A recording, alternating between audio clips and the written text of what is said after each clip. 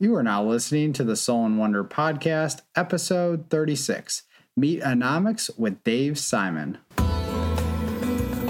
Welcome to the Soul and Wonder Podcast, where the conduits of the body, depths of the mind, and atlas of the soul are explored with devotion. Through cultural exchange, Christopher and Sara and their guests will deliver sacred wisdom from around the globe, uncovering the hidden gems of conscious living and holistic healing, all to empower you on your journey of self-discovery. And now, here are your hosts, Christopher and Sara. Well, we are back again. Welcome to the Soul and Wonder Podcast. We are your lovely hosts, Sara and Christopher. Are you sick of us yet? You better not be. They wouldn't be here. That's true. Guys, this episode, holy cow. David Robinson Simon, you might know him as the author who wrote the book Meatonomics, which looks at the ways meat and dairy producers manipulate consumers to consume much more animal foods than they would otherwise, brings us a wealth of knowledge in this episode. I'm going to be honest, I didn't know half of this. Did you? No, it was very inspirational, very enlightening. Super educational. Very educational. Definitely touched on a lot of things that we haven't really been previously exposed to. You know, when we talk about veganism, we look at the animal welfare, we look at environmental degradation, we look at our health. But are we really looking at the economics behind it? I never thought to think about it, not once, but Dave really brought a lot of things to light, and I think that you will find this information very valuable, whether you are a vegan or not. This is an interesting episode. But before we introduce to you Dave, guess what, guys? We're a couple weeks into our group enrollment Eat to Thrive that we launched on September 3rd. We only offer that group enrollment a few times a year. So they're doing super well. Proud of our wellness warriors, as usual. And if you're sad you missed the boat, don't worry. We offer private enrollment too. You can always go to www.soulandwonder.com/eat-to-thrive. And for those new listeners out there that don't know what Eat to Thrive is our full plant-based, whole food plant-based transition program. So people that are looking to transition to a plant-based lifestyle, this is the program for you. It comes equipped with so many different things, everything you basically need to make the transition smoothly and bring out the best in yourself. And we're your cheerleaders along the way. Whether you do group enrollment or private, you better bet you're going to have support. So, thought we should let you know they're doing well in this group enrollment. Check us in January if you'd like to join the next group enrollment. So, David Robinson Simon, who is he? He is a lawyer and advocate for sustainable consumption, and he received his undergraduate degree from the University of California at Berkeley and his law degree from the University of Southern California. In addition to his day job as general counsel for a healthcare company, Dave maintains an active caseload against animal abusers all around the U.S., including lawsuits challenging foie gras producers in New York, ritual animal killers in Southern California, and the U.S. Coast Guard's shooting of cormorants. Am I saying that right? Port birds in the Pacific Northwest. He has also brought more than 20 lawsuits successfully challenging restrictive rules for free speech imposed on animal activists at dozens of venues in California. Did you hear that, animal activists? He's the guy you want in your corner. So, some of the things that we're going to talk about in this episode, obviously, we're going to talk about Dave's journey to veganism and animal advocacy, his whole life path, but we're really going to dive into his book, Meatonomics, which explores the unseen economic forces that drive our animal food system and the weird ways these forces affect consumers' eating, spending, health, prosperity, and longevity. So Dave really breaks down the numbers for us so that we can see exactly at what cost animal foods are produced and how that cost is externalized. It's a lot of numbers, but he does a great job at breaking it down, explaining where everything is going and how, etc. We are going to talk about how these economic forces are influencing health problems like obesity and heart disease. And we're going to get into that hot topic, local and organic animal products versus factory farmed. Also, the government's role in all of this. What are they doing? What are they not doing? What the hell's going on here? And of course, what can we do about all of this? So, strap on your boots, buckle up that seatbelt. This is information packed. Absolutely. And of course, stay tuned for the end of the interview for your health tip of the episode. See you later.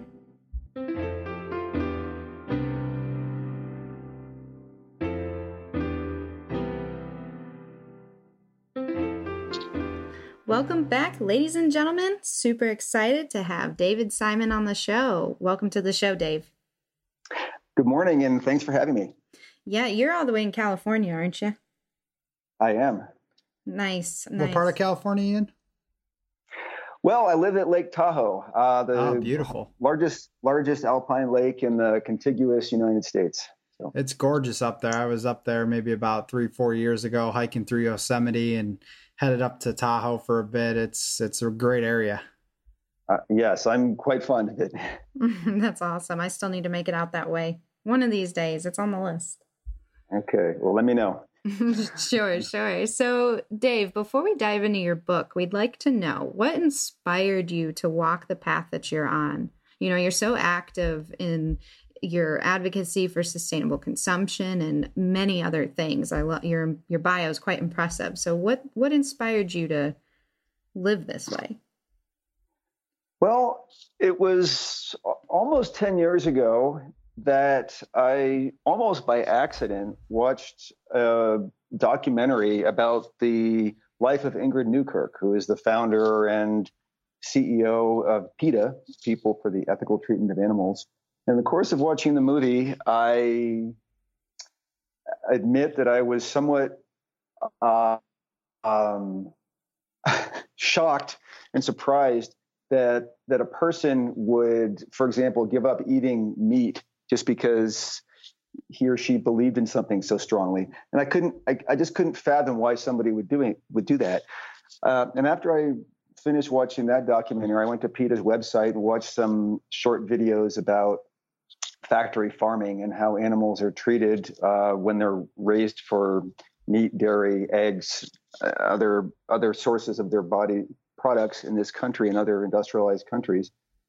And it just stunned me. I really didn't have any idea that I was contributing to that system. And sort of that night, I decided I didn't want to anymore. So that led me on this path of adopting a plant-based diet. And that diet and lifestyle change has sort of driven a lot of my activity over the last decade. Wow. You know, and it's funny because I think that we can relate in the same way that we never thought about the correlation between, you know, I mean, I just never thought about the way animals were treated to get that steak on my plate, you know, before I became vegan. And it took someone else in our lives to be able to show us that. And then you start asking all those questions and you start doing the research on your own. And it's just astounding the information you can dig up. Well, and it's also just removing those blinders and taking those off for the first time. And you're being exposed to something so great and so powerful. And it's hard to go back to your, what we call quote unquote past life, you know? Yeah, no, that's exactly the experience that I had. Yeah.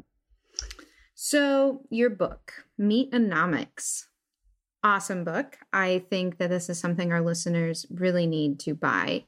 What is this book about? So Meatonomics looks at the hidden forces that drive the production of animal foods in this country, and it also looks at the consequences of those forces and the effects that animal food production has on consumers in the United States. This is a topic that, once again, I never thought of before. And so, we actually saw you on What the Health, I believe it was. And the topic itself, I was just like, wow, this is something I really want to dig into and understand more about. Yeah, well, What the Health is certainly a very provocative movie in that it looks at why health providers sort of ignore the role of animal food consumption in U.S. illnesses. It's definitely a very worthwhile film. Absolutely. Absolutely. So, one of the things that you mention with your book is that animal food producers keep retail prices so artificially low. How do they go about this? Yeah, so this is really a key concept. So let me explain this idea of externalization of costs. If I take my garbage down my driveway and I leave it there for a garbage service to pick up, and I pay them to take my garbage to the dump, I internalize my garbage collection costs. On the other hand, if I drive to a park and just randomly dump my garbage there and then drive away and leave it there for somebody else to pick up, I externalize my garbage collection costs. That is to say, impose those costs on society. And in Meatonomics, what I show is that animal food producers are externalizing the vast majority of their production costs, which is to say that they are imposing those costs on society. We bear those costs. When they do that, when they make somebody else pay the majority of their cost of production, they are able to lower their retail prices significantly. So one of the calculations that I've come up with in this book is that for every $1 of animal foods sold at retail, animal food producers externalize another $1.70 of their costs, and they impose those costs on society. And the way you can look at that is to say that, for example, a Big Mac that costs $5 at a McDonald's ends up imposing another $13 of externalized costs on society. So that Big Mac has enormous social costs that are not reflected in the mere retail price of that burger. It's quite powerful. And what would you say the total costs? What are we looking at here, that we're not seeing? We're looking at about $414 billion, with a B like boy, of costs that the animal food producers just in the United States impose on U.S. consumers and taxpayers every year. To put that number in perspective, it's about half of what we spend in the U.S. each year on Social Security. Wow. It's much larger than the budgets of many smaller third world countries. It's simply an enormous number. That is I can't even wrap shocking. my head around $414 billion. That's almost $500 billion we're talking about. This is stunning. So can you explain where these costs come from? Yeah, by far the largest component of that number, about 3/4 of it, is healthcare costs.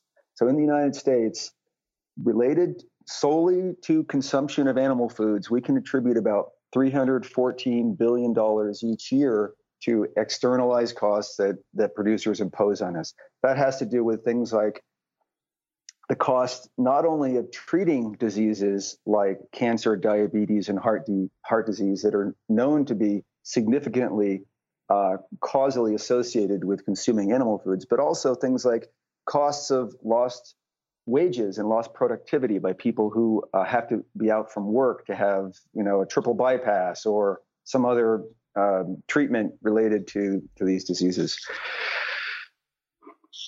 Some of the other costs include about $38 billion in government subsidies that we pay each year at the state and federal level in this country to subsidize animal food production, about $37 billion in environmental costs, $21 billion in what I call cruelty costs, and about $4 billion in costs related to fishing. Wow. It's incredible to hear them broken down like that. Some big numbers. Yeah. Absolutely. And So how is the animal food industry any different, though, than other industries externalizing some costs? Well, that's a great point. It's pretty much impossible. We got some dogs going on. The mailman might be here. That's great. I've got cats on my end. We have 2 of those as well. Gotcha. Every industry externalizes costs to some extent. There's really no way around it.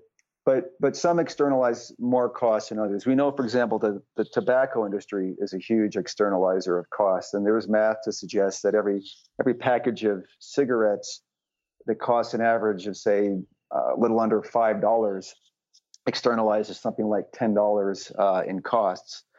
But even industries like electricity production, which relies heavily on coal and petroleum and results in lots of pollution and environmental degradation for extracting resources, even that industry is known to have only about 1/3 the externalized costs of animal food production. Man. So it's simply what we can say about animal food production is, compared to any other industry, based on the available data, based on what we know, it produces more externalized costs in the United States than any other industry. Wow. That's, I mean, there's so many different ways we can dive into this that my brain, the gears are just turning. Once again, this is new information for me. So, a lot of times when we have guests on the show, it's things that we're already very well educated on or are more of the interested health aspect and that sort of thing. Right. But, and so this is just opening the curtains. Right. Well, I'm glad you see it that way, because one of the goals I had in writing this book and looking at this topic from this perspective was to provide a different way for people to think about animal food production, because conventionally, many people, particularly those who are already vegan, know that we have sort of the classic 3 issues. There's the ethical set of issues, there are the nutritional issues, and there are the environmental issues. And this book sort of sought to look at a 4th set of issues, and that's the economic issues. Well, and it's such a vast topic, and there's subtopics that branch out from each one of those that you had mentioned. So it's such a big topic to cover, and it's nice to see small niches that you've created in this topic overall, and to be able to dive into just this one issue alone, I think is incredibly important. Well, and then even with this, there's more layers, which is pretty crazy. Yes. So how are these economic forces influencing health problems like obesity and heart disease, for example? We all know that we have a huge problem with that right now in our country, particularly. So we know that animal food producers externalize the majority of their costs, and we know that allows them to sell their products at artificially low retail prices. The result of those very, very low retail prices of animal foods is that Americans are currently consuming something like twice the amount of animal foods that they would otherwise. And we can sort of determine that based on the figures and based on the prices. And what those very high levels of consumption do is they drive very high levels of disease. So in the United States today, 2 out of 3 people is overweight. 1 in 3 has some form of heart disease, including high blood pressure. 1 in 9 has diabetes. A significant number have had, or at some point in their lives will develop cancer. We have some of the world's highest rates of incidence of these diseases, and it's not just a coincidence. We also have one of the world's highest rates of consumption of animal foods on a per capita basis. And these diseases and problems, health issues that you had mentioned are only getting worse. And the projections out, 10 years from now seem to be daunting, very daunting. So if we continue on the path that we're on. That's right. And, one of the things that we need to think about, not just individually, but collectively, and from the perspective of policymaking, is how do we encourage people in this country to consume less of these products that are making us sick and sending us to an early grave. It doesn't seem like a terribly complicated problem. I mean, we face this problem with tobacco. We haven't solved it completely, but we've certainly managed to turn it around. And in 1950, something like 1/2 of adult Americans smoked or consumed tobacco in other ways. And today that figure is down by something like 2/3. Wow. So as a combination of aggressive taxation, aggressive messaging, medical community bringing attention to bear, we're on the path to solving the problem with tobacco, and we just need to look at the issues in the context of animal production in the same way. I think we need to get people to reduce their consumption dramatically.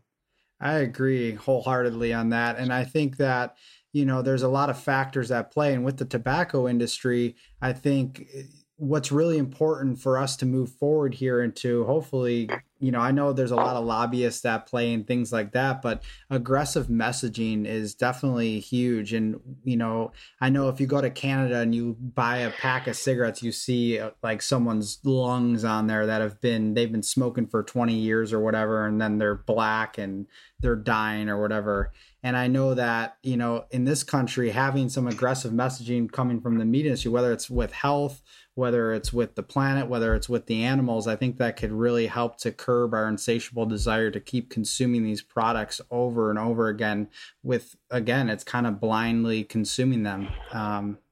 Absolutely. At this point. Yeah, it would be great to have some messaging, particularly sponsored by the government, that encourages people to consume less of these products. At the moment, what we have is the opposite. We have our government encouraging Americans to consume more of these products. And notwithstanding that, we know, because the World Health Organization has said that, for example, processed meat is a class 1 carcinogen. Red meat is a class 2 carcinogen. So notwithstanding that we know that we know clinically that these things are bad for us, our government continues to bombard people with messages to get them to buy more of this stuff. It's crazy. Absolutely. And I want to dive into the governmental, relationship to this a bit later. I want to backtrack for a second. You were talking about the lower prices increase consumption. So some might argue that there are other factors that influence consumption of animal flesh and secretions. Perhaps they care, about the taste, or they just eat it purely out of habit. So what would you say to that? That's completely accurate. We know that there are many reasons why people buy anything that they buy, not just animal foods, but all the other products people buy. There's a complex set of factors at play, and price is typically only one factor. But there are ways that we can isolate the effect that price has on consumption. And in the case of animal foods, there are a number of studies that have sought to look at so-called price elasticity of demand, just a complicated economics term that looks at when you change price by a certain percentage, how does that affect consumption of the product? And what these studies find is that a 10% move in price, so if you drop prices 10% of beef, for example, that's likely to result in about a 6.5% increase in consumption. And that's fairly consistent across the board. It's a little different for different kinds of animal foods, but in general, if you look at animal foods as a category, we can consistently predict that if we lower prices by 10%, consumption goes up 6.5%, and more importantly, particularly from a policymaking perspective, if we raise prices by 10%, we can expect consumption to go down by about 6.5%. Wow. It makes sense. It does. Now, during your time writing this book, I can imagine you've spent a lot of time researching and doing a lot of, just due diligence around this subject. But while you were doing that, did you look at the trends of the tobacco industry and look at how, what brought them, I guess, I wouldn't say down, so to say, but I mean, the rates of smoking is definitely lowered significantly. Yeah, I did look at tobacco in a fairly extensive way, because I think it's the best model for what's going on in animal foods, particularly because in 1950, there wasn't even medical consensus yet that tobacco consumption was bad for us. In fact, if you were to go back in the time capsule and open a magazine in 1950, you might even see magazine ads promoting, cigarettes with slogans like 9 out of 10 doctors recommend Chesterfields for their patients who smoke, stuff like that. And if we look at tobacco, particularly if we look at the way that governments have taxed tobacco over the years, we can see a very, very clear correlation between taxation, which increases the price of tobacco, and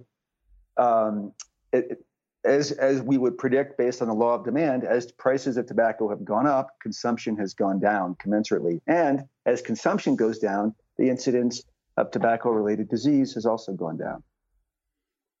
That's interesting. So about this environmental cost, you said about 37 billion, right, for the externalized environmental costs. What exactly are those, that system is generating? So there are lots of environmental costs associated with animal food production. Most importantly, there's a significant component of climate change that we know is related to producing animal foods. We have things like devaluation of land where property is located near factory farms. We have leaky manure lagoons that either catastrophically or very slowly are leaking their waste into our groundwater and into our rivers, lakes, and streams. We have air pollution. We have degradation of farmland and erosion. And these many problems have been documented through a variety of studies with actual numbers. And based on those numbers and based on the prevalence of animal food production in this country, we can say that that's responsible for about $37 billion each year in damage to our environment. Wow. What would you say to someone who might argue that, well, even if we all became vegan, there would be, environmental degradation and issues along those lines? What would you say to them? I would say that's true because all forms of industrial agriculture are bad for the environment. We know that. That's sort of unequivocal. But I would say that a plant-based diet is measurably much less bad for the environment than animal food production because, among other things, producing animal foods takes, depending on the estimate, between 40 and 100 times more water than producing food, equivalent amount of protein for people on a plant-based diet. It consumes more fossil fuels. It generates more carbon output, et cetera. So yes, everything we do on the land in terms of agriculture is ultimately bad for it. But we can have a much smaller environmental footprint on a plant-based diet. Do you have the exact number of, I forget, it's over 1,000 gallons of water per pound of beef. Do you know the exact number of that? I don't, it's in the book. I don't remember it offhand. And I think it often gets misrepresented because people have done the math using liters and gallons and ounces and pounds and kilos. So it is an enormous amount of water. The one sort of graphic metaphor that I recall is that the amount of water necessary to produce one steer is about equal to the amount of water necessary to float a battleship. Wow. That's perfect. That's what I was looking for. I want to put that in perspective for the listeners so they really get an idea of what we're talking about here. That's a lot of water. Yeah. It's a ton of water. And I know people are starting to think, well, what about, buying only local or organic animal foods? Will that reduce our environmental impact? Well, unfortunately, the research just doesn't show that it does significantly. In fact, in a number of cases, the inorganic form of animal food production is actually better for the environment than the organic form. That's because, among other things, it takes longer to raise animals organically than it does inorganically. And when you add time, you add additional stress to the environment, you add additional need for fossil fuel, you add additional carbon output.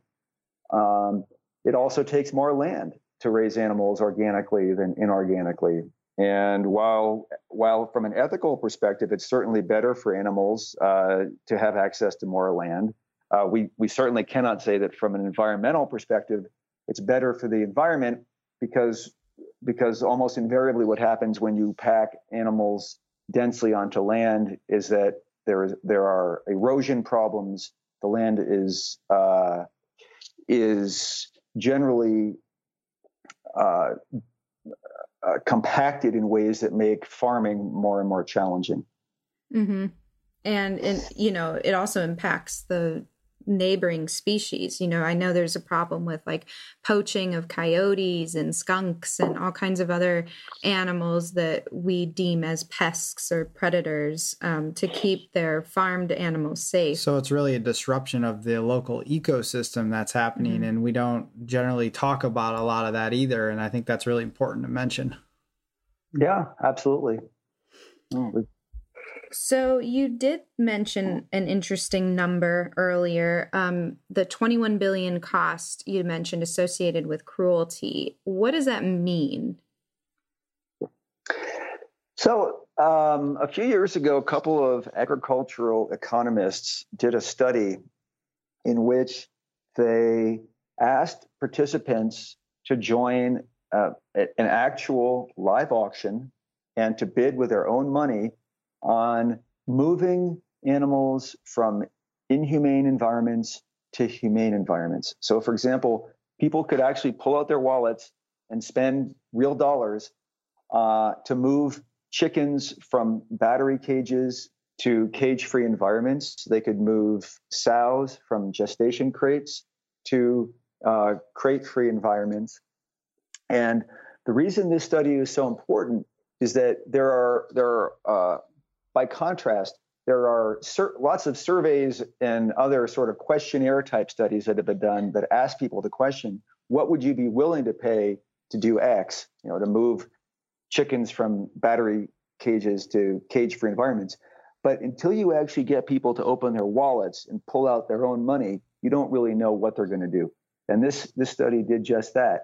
So taking the data from that study and extrapolating it to look at other forms of inhumane practices in factory farms, I did that math that comes up to about $21 billion that Americans would likely pay to stop the cruelest practices in factory farms. It's pretty reflective, I think, of our consciousness moving in the right direction. At least, there's progress happening here. But it's like you'd mentioned, the other forms of farming in, the organic and local isn't necessarily better for the environment. And so it's like people are starting to wake up to the fact that these animals are treated so inhumanely. And they want to see something happen from it. I mean, obviously to the point that you calculated $21 billion cost for us to do so. So at least that's a good sign. Or everybody can just go vegan. That's right. That would certainly be the best idea. But that's too extreme. So, a lot of these problems, they really do sound like they should be illegal or at least better regulated. And we touched a bit on the government earlier, how they're actually kind of promoting the consumption of animal products. So what exactly is the government's role in all of this? What are they doing or not doing? Well, our government has a very complicated relationship to animal food production. The USDA, the U.S. Department of Agriculture, for example, has two conflicting roles. Because on the one hand, it is charged with promoting and growing this industry, which means quite literally, it has a hand in advertising, it has a hand in protecting the U.S. markets overseas. It has lots of other functions that it performs domestically to make sure that this market stays healthy and grows. And yet, on the other hand, in a completely contrary role, it has responsibility for helping to develop dietary guidelines for what Americans should eat. Mm-hmm. And it finds itself in the uncomfortable position of, on the one hand, having to say people should buy more animal foods, And yet, on the other hand, having to acknowledge the science that says, but if you eat more animal foods, you'll probably make yourself sick. So maybe you shouldn't do that. Gotta love those food pyramids they put out. Yeah. And so many commentators have said, look, it's fine to have a government agency that helps promote industry, but you shouldn't have the same agency also make recommendations to consumers. That should be handled by somebody else. And so there are people who just say USDA should not be involved in developing dietary guidelines. And I agree with that. I think we should just leave that to another agency. Absolutely. Sure. It's such a tricky thing, though. It really is. It is. The animal food industry is enormously powerful in this country. It's a massive industry worth $250 billion each year. And because it creates a lot of jobs, because it spends a lot of money on lobbying, because it donates a lot of money to lawmakers, it has enormous influence at the state and federal level in how laws get made and how regulations get enacted. And it has been very successful at protecting itself and insulating itself from laws and regulations that might tend to diminish its productivity. Well, and not to mention that, and this has been highlighted in some of the documentaries, that there's laws in place that you can actually be deemed a quote unquote a terrorist for disrupting this industry in a major way. So if you were to attempt to disrupt this industry, that you can go to jail for a very long time and be called a terrorist for doing so. Oh, that's a great example. Yeah.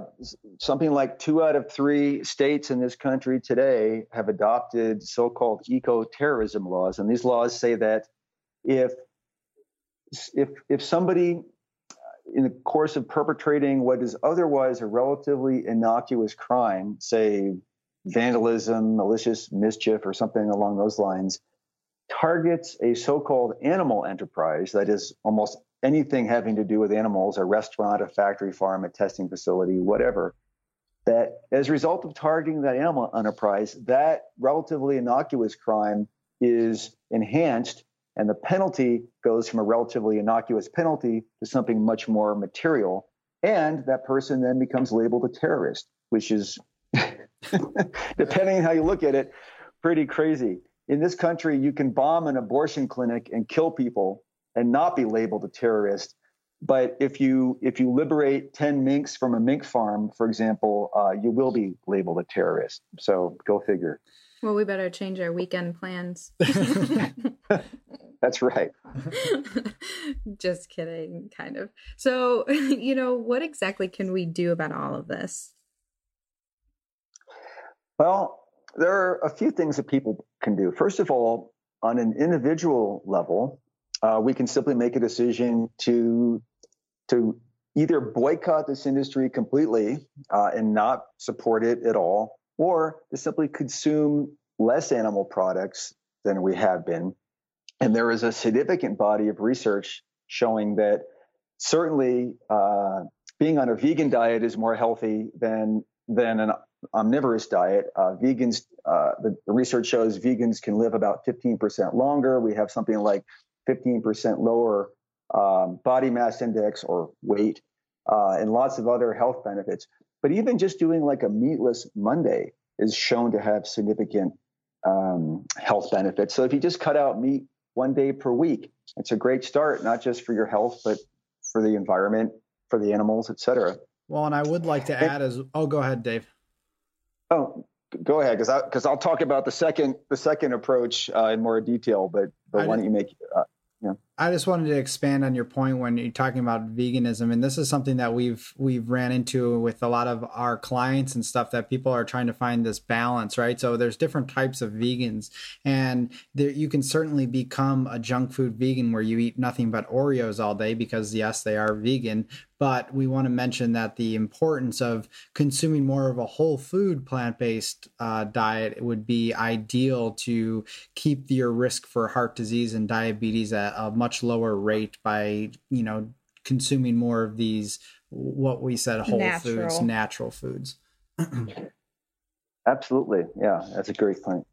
And I think also before you move on to your second point, Dave, is like you'd said, even that Meatless Monday is making somewhat of an impact. And it's like here we can show people that every step in the right direction is a step that counts, no matter how small it may seem. And whether that's starting off with Meatless Mondays for a month or a year, however long that suits you, but then progressing, moving forward, maybe removing cheese from, I don't know, Cheeseless Tuesdays or something, and then just slowly building upon that until you feel comfortable enough to, make a full switch someday, if that's where you aspire to be.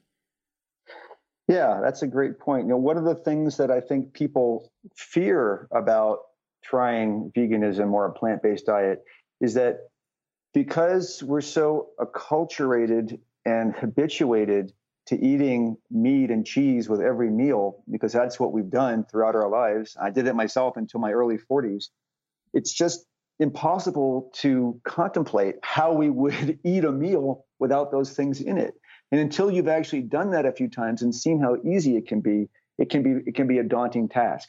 Absolutely. So that's why something as simple as trying to cut just a particular category of food out of your diet 1 or 2 days a week can be a great start, because then you can see, oh, it's not so hard. And in fact, if you don't eat dairy-based cheese, there are lots of other great healthy cheeses out there that are just made out of cashews or other nut products. Super healthy. Taste great, but they don't contribute to heart disease. They don't cause animals to be hyper confined for their entire lives, and they're just a great alternative. Yeah, very good point, and they are very, very delicious. Shout out to Miyoko's, one of my favorites. Oh yeah, yes, mine too. So, what was that second point you were going to bring up about what we can do about all of these problems? Well, the second thing is that, as we have seen with tobacco, and as I mentioned, as we were discussing tobacco, when you tax a good, when you impose a government-sponsored tax on it, you increase the retail price of that good, and that decreases its consumption. And in the case of tobacco, taxes have been enormously successful at reducing consumption. And I think that we need to, and likely we will at some point in this country, tax animal foods. We tax other socially undesirable goods because we want to reduce their consumption. That's why we tax tobacco, we tax alcohol, we tax gasoline. We want people to consume less of these things, not more. And for the same reason, we need to start taxing animal foods. The research that I've done shows that if we were, for example, to impose a 50% tax on all foods that contain any animal products, we would see something like a 44% reduction in consumption. And that would have just tremendous benefits for us socially. I wonder how angry people would be if we did this. Well, look, people were angry when we taxed tobacco. Tobacco farmers were not happy about it. We used to subsidize tobacco farming in this country. We only stopped that about 20 years ago. But we need to stop subsidizing animal foods too. And I'm sure that producers will not be happy about that, but it needs to be done. Couldn't agree more. Definitely. Well, I do think on a lighter note and more positive note that we are moving in the right direction for our health and for, more people that seem to be consuming more of a plant-friendly diet. And I think this grassroots movement is really taking off, and I really am excited to see what the future has in store for us. I agree. We're already seeing consumption declining on a year-over-year basis, and many commentators think that is directly related to the success of the vegan movement.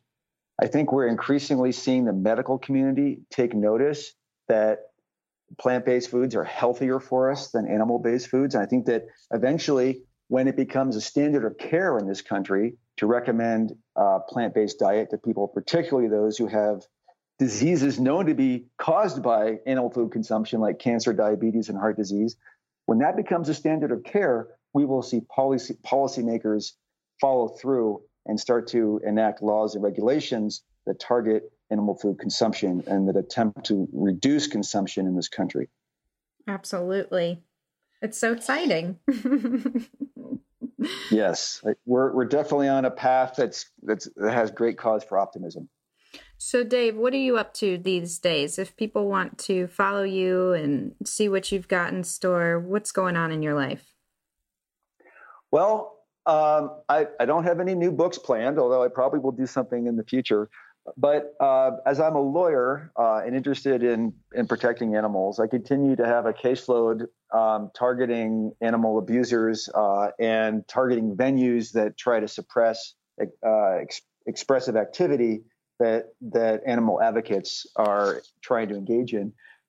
So I'm suing a bunch of shopping malls in Southern California. I'm suing foie gras producers in New York.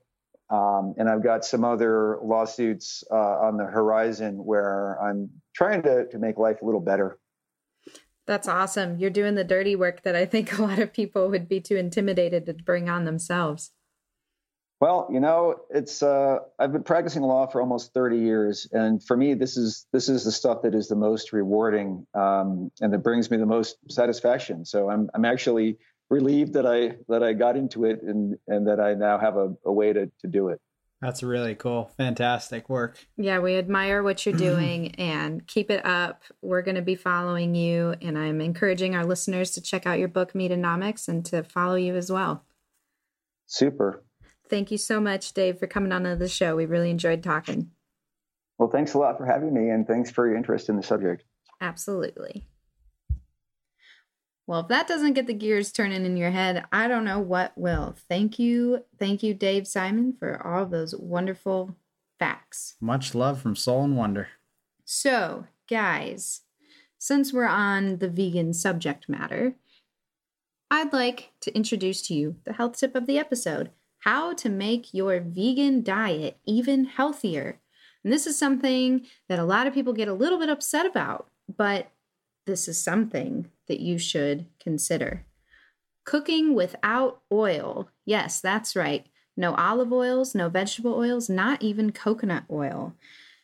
Guys, you don't need it. It's great for your skin, it's great for your hair, but you don't need to eat it. And there are plenty of peer-reviewed studies to prove so. Now, a few facts that you might want to know about oils. Vegetable oils, this has everything to do with olive and coconut, have more than twice the calorie density of refined sugar. Vegetable oils contain almost no vitamins, minerals, or fiber. And olive oil is, in fact, harmful to your arteries. And we'll include in our show notes 2 videos, one from Dr. Clapper and one from Dr. Esselstyn, explaining their take on olive oil so that you can further do your research. And guess what? The Mediterranean diet was only healthy because it was mainly plant-based, not because of the copious amounts of olive oil that they ingested. Whole plant foods contain all of the essential fats that our bodies require, so no need to worry. Now, my favorite method for cooking without oils is using veggie broth or splashes of water in a nice toxic-free nonstick pan. It cooks your vegetables the same. Any recipe, you can just take out that oil, sometimes just add veggie broth in place. Sometimes you don't need any of it at all. Of course, you want to test the waters and see what works for you. But we've found throughout our whole food plant-based journey that not only are our energy levels are higher without oils, we don't break out anymore like I used to. I can tell a significant difference when we go out to eat because, of course, they're going to have oil in that food. Sometimes I'll break out in pimples almost immediately. Not only that, but feel really sluggish, feel bloated. You really notice the difference once you switch and you get off of oils. Of course, going out to eat, it's tough to avoid. And it's something that, we cook a lot. So being at home, we can avoid it as much as we can. But, of course, there's those times where we do go out to eat and we want to be around friends and family. Absolutely. And if you'd like to learn a little bit more about these studies that claim that oils are not, in fact, good for you, we'll also include the link for you to click on really helpful websites that we've done our own research from. So that is that. Oils stay on your skin, not in your body. Eat your avocados, eat your nuts, eat your seeds, whatever it is. Yes, and be sure to join our free Facebook group called Transitioning to a Whole Food Plant-Based Lifestyle. This is for those people that are curious, interested in transitioning, or for those that have already made the transition and just want to share a little bit of wisdom and knowledge with others. Absolutely. We'd love to have you. Just go to our Facebook at Soul and Wonder Inc. and you'll find our group linked to our business Facebook page. Send a request to join and we'll accept that ASAP. Yes.